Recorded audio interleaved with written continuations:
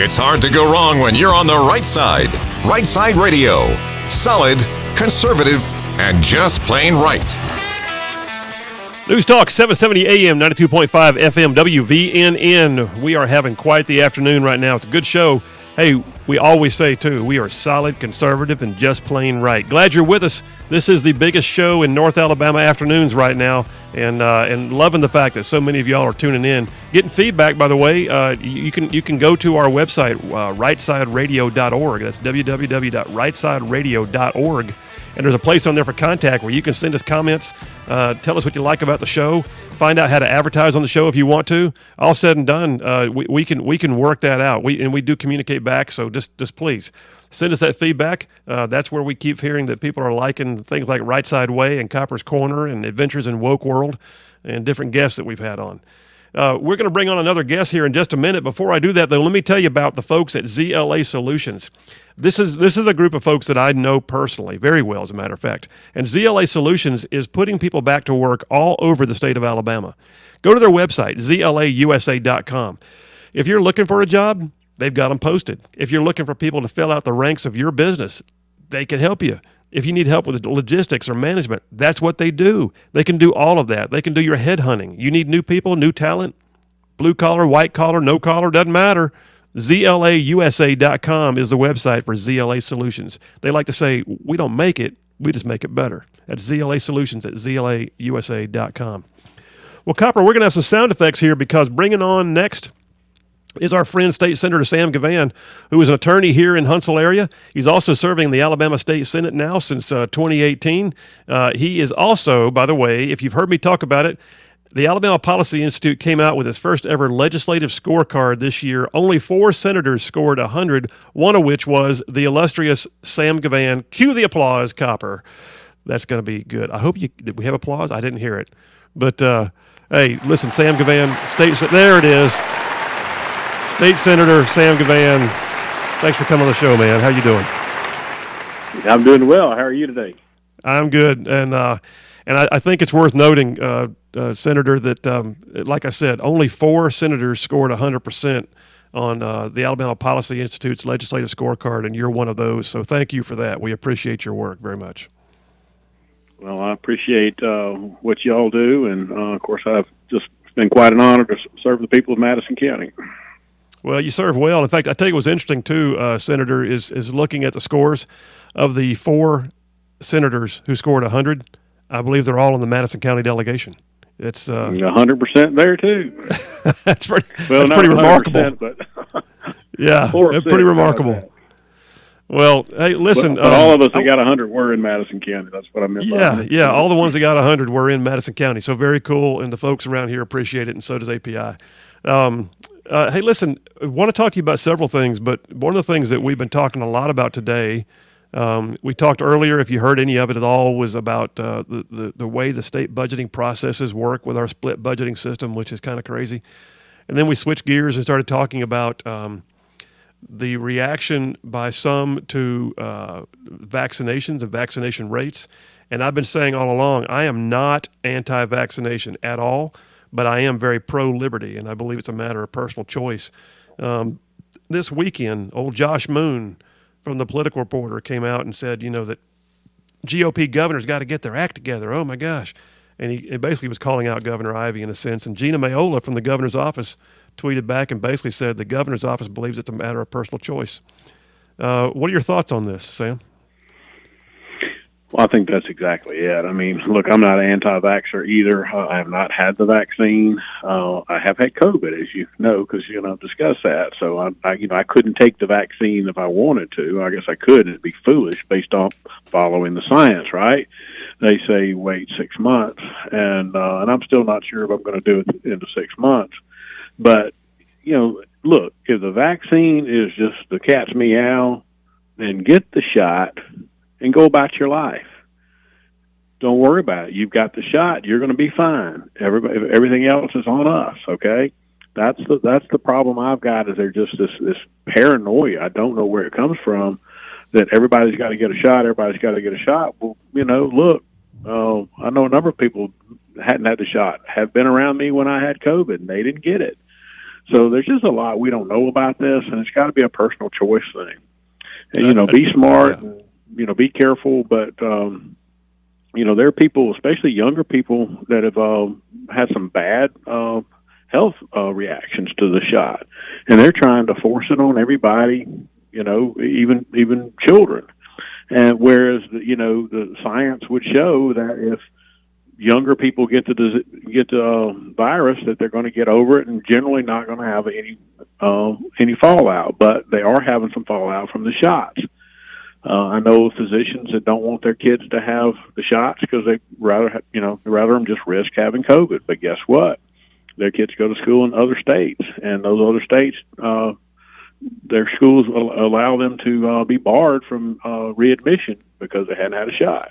Well, you bring up a great point, Senator. So this year, you guys, and by the way, sometimes I remember I used to get fussed at trying to sponsor or even co-sponsor what we might call preemptive legislation, the kind of thing where you see something coming, it's kind of making its way towards Alabama, and you recognize the need to pass a law in advance of the issue truly culminating in the state. One of which was y'all passed a bill this year to ban the possibility of vaccine passports and mandating of vaccines and proof of such in the state of Alabama. And I thought that was an excellent job of passing what I would call preemptive legislation.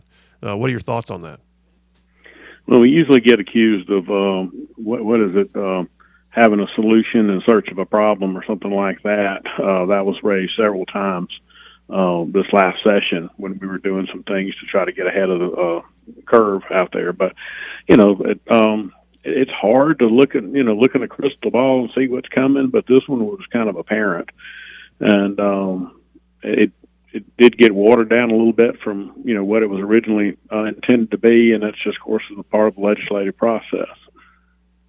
Well, but it passed, and Attorney General Steve Marshall came out with sort of a bullet point statement today that says, here's what the law does, be aware. And I thought it was great. I think what that indicates, too, is the Attorney General of the state is keenly aware of the law, and he will enforce it as needed, and basically meaning that state agencies cannot withhold services. They cannot require proof of vaccination for entrance into facilities, and private businesses likewise cannot do so. But we're seeing incentives being offered now. So, like, apparently UAH right here in Huntsville just today sent something to a friend of mine who's enrolled as a student that said, if you will give us proof of your vaccination, purely your option, we'll put $20 on your food card. And then the city of Gadsden, down here in northeast Alabama, the city of Gadsden is paying $100 per resident that will provide proof of their vaccination. And then you got the state of Alabama giving $5 per prisoner who will get their vaccination. So, I mean, I guess incentives work, but they're still using tax dollars to pay those people. Well, they are, and I don't have as much heartache about that as I do, trying to deny people and force people to do something. I was reading where somewhere, I believe it was at James Madison, where one of the professors there was being denied, the rights that everybody else was having because he didn't have a shot. Well, guess what? He's kind of in my shoes. He'd already had COVID, and they didn't recognize that as an exception. It was, you shall get the shot. The shot is, we are all knowing, omniscient, and the shot is it, and you got to take it. Well, again, that's just one size government fits all program that's doomed to fail and kill people in the process. Well, and just today, Sam, I don't know if you saw it or not, but just today, the Department of Veterans Affairs announced that it will be the first federal agency to require all of its healthcare workers to get vaccinated within the next 2 months. They will have to get it. And I think their job's at risk if they don't, if I understand this correctly. Yeah, I heard that a little bit. I started listening to I guess last 15 minutes of the previous hour and heard that, but I'd not heard about that sooner than you talked about. But that's going to be a problem across the country, and be interesting to see whether some of the holes or whatever you want to call it, the bypasses for people with AIDS or this or that, will give some outs for people here. I don't know if that'll be the case, but Yeah, it remains to be seen. Hey, listen, Sam, we're gonna move to a break here, but I'd like you to hold on to the break, and I want to switch the subject when we come back and just get your feedback on where you think we're headed for special sessions potentially this year, because there's a possibility for several, if I understand correctly. So, Sam, can you hang on during the break? Absolutely.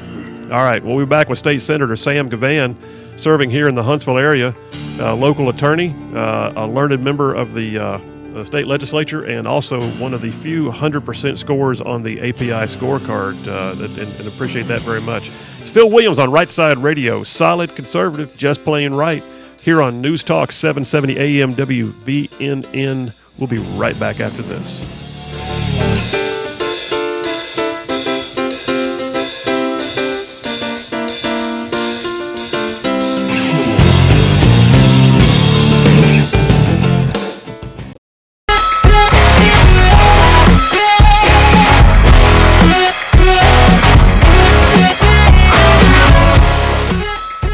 News Talk 770 AM, 92.5 FM WVNN, the News Talk giant of North Alabama, and the biggest show on the air in North Alabama afternoons right now is this one, Right Side Radio, with Phil Williams here as your host.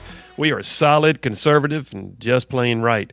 Hey, before we go back to our friend Sam Givhan, State Senator Givhan, let me quickly tell you about my friends at etaxbreaks.com. etaxbreaks.com. You got to check them out.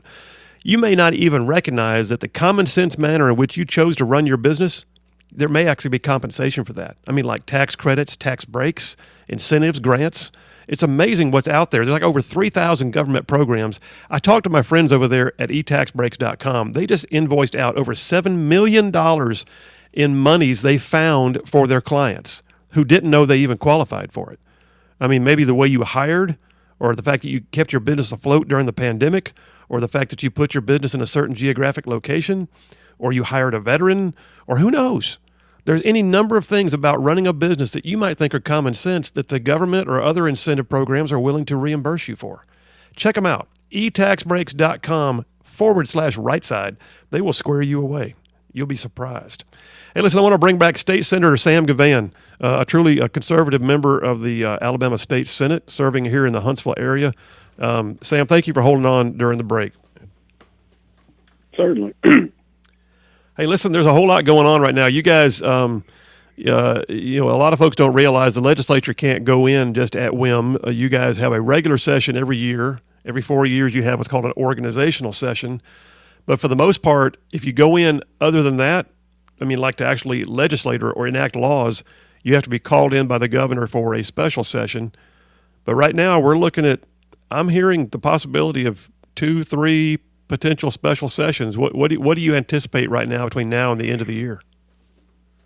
I think we'll see 2. We've got one for certain on redistricting. We know hands down we got to have that. We have to redistrict every 10 years. So that's coming up. I expect probably in early October, possibly late September, we'll do that. As much as I would love to try to kill 2 birds with one stone, it does sound like I'm in the minority there. Well, I guess I actually want to kill 3 birds with one stone, let's put it that way. I expect us to have another special session to deal with prisons and with allocations of the, whatever they're calling it now, whatever the latest rescue package is from Washington. We have to allocate those funds, and I think that will kind of be tied into the prison deal. So I think we actually will get a 2-for-1 there. Yeah, and I anticipate the same. So let's break those down a minute just for our listeners' purposes. We got a couple of minutes here, Sam. So the bottom line is redistricting. Every 10 years they do the census. They figure out how many people live in the state. We did better than we had even hoped, Alabama, in the census. And so we're going to keep all of our 7 congressional districts. Of course, we're going to keep our 140 members of the state legislature. We still have school boards. All of those things require the legislature then to draw the lines according to population base, correct? Correct. Yeah. And so we you will can't have even a run a school variance board. in everything except the U.S. Senate. The U.S. Senate will have to be, literally within one person, I'm told, but we'll have a 5% play up or down. Basically divide the number of those population by a number of by 35, and that's how many senators each senator will have in his district, but plus or minus 5%. Okay. All right. So that's going to happen. And that's going to happen roughly in October, you think, because we're still waiting on the Biden administration to get us the data, which we should have already had. I mean, normally speaking, because I had to go through this twice because we had to do it and then redo it. But the legislature would have normally had to do this or already gotten this done during the regular session or somewhere around that time frame. Right now, you got people running for office who are not even sure for a fact what their district is going to look like because the data still not come back from Biden's administration. That's right, and we've got a lot of, particularly House vacancies. We've got 3 Senate vacancies that we know of, probably 4. And, there's some of these districts, folks, are not going to be around, okay? I mean, for instance, Madison County, or certainly Madison and Limestone together, we are entitled to a new House member, all right? Where's that going to come from? It's got to come from somewhere. And folks, this isn't just, I'd rather it be this way or kind of like to do that. It's math. It's got to come up here. Hey, State Senator Sam Givhan, we really appreciate your time, but we are up against that hard break, man. We got about 30 seconds. So, listen, thank you for your service to the state. We will have you back on more to talk about this. Phil Williams, News Talk, 770 AM, 92.5 FM, WVNN, Right Side Radio. We'll be right back after this.